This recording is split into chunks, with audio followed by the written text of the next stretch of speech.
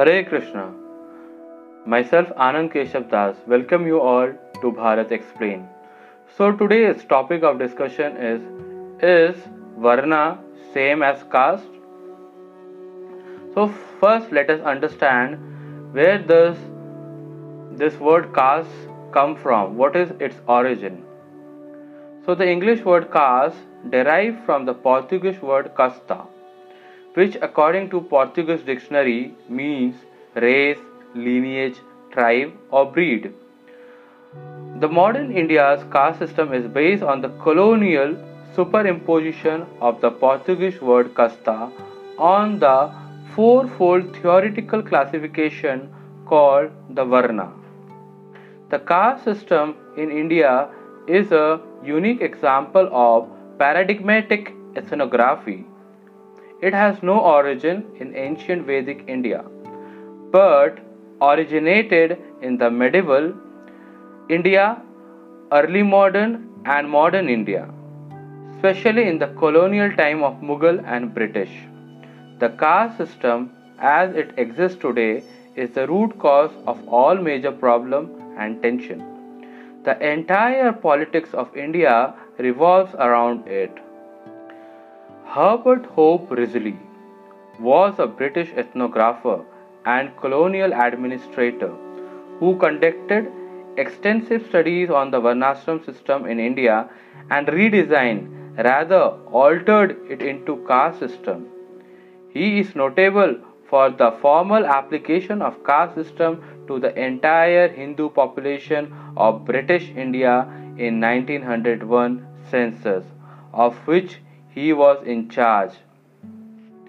As an exponent of biological racism, he used the ratio of the width of a nose to its height to divide Indians into Aryan and Dravidian race, as well as invented 7 castes.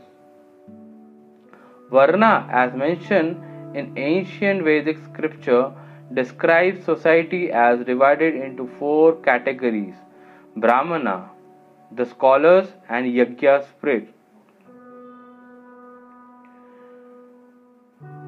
Kshatriyas, rulers and warriors; Vaishyas, farmers, merchants and artisans; Sudras, the workmen and service providers. The texts do not mention any hierarchy or a separate, untouchable category in Varna classification.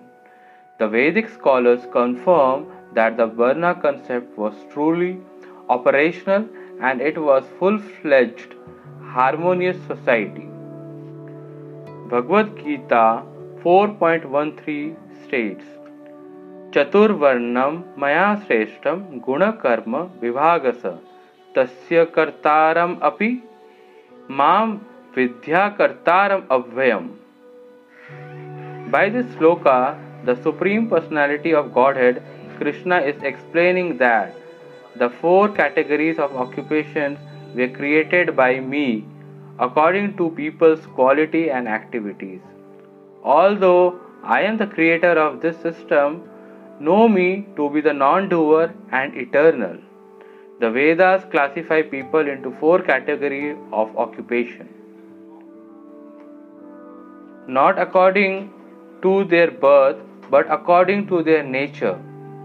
Such varieties of occupations exist in every society, even in communist nation where equality is the overriding principle. The diversity in human beings cannot be smoother. There are the philosophers who are the Communist Party think tank. They are the military men who protect the country. There are the farmers who engage in agriculture, and there are the factory workers. The Vedic philosophy explains this variety in a more scientific manner. It states that the material energy is constituted into 3 guna. Guna is known as mode in Sanskrit.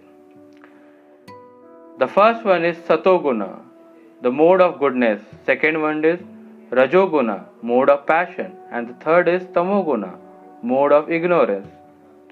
The Brahmins are those who have a preponderance of the mode of goodness. They are predisposed toward teaching and worship. The Kshatriyas are those who have a preponderance of the mode of passion, mixed with a smaller amount of the mode of goodness. They are inclined toward administration and management. The Vaishyas are those who possess the mode of passion, mixed with some mode of ignorance. Accordingly, they form the business and agricultural class. Then there are the Sudras who are predominated by the mode of ignorance. They form the working class. This classification was neither meant to be according to birth nor was it unchangeable. Lord Sri Krishna explained in this verse that the classification of the Varnashram system was according to people's quality and activity and not by birth. Although the Supreme Personality of Godhead, Sri Krishna, is the creator of the scheme of the world, yet he is a non-doer. This is similar to rain.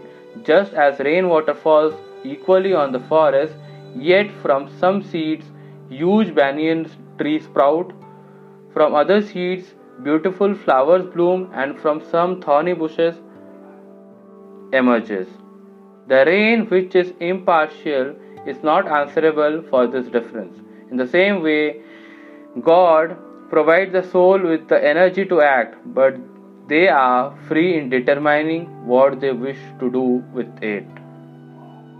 For more update, join my private Facebook group Bharat Explain. Thank you.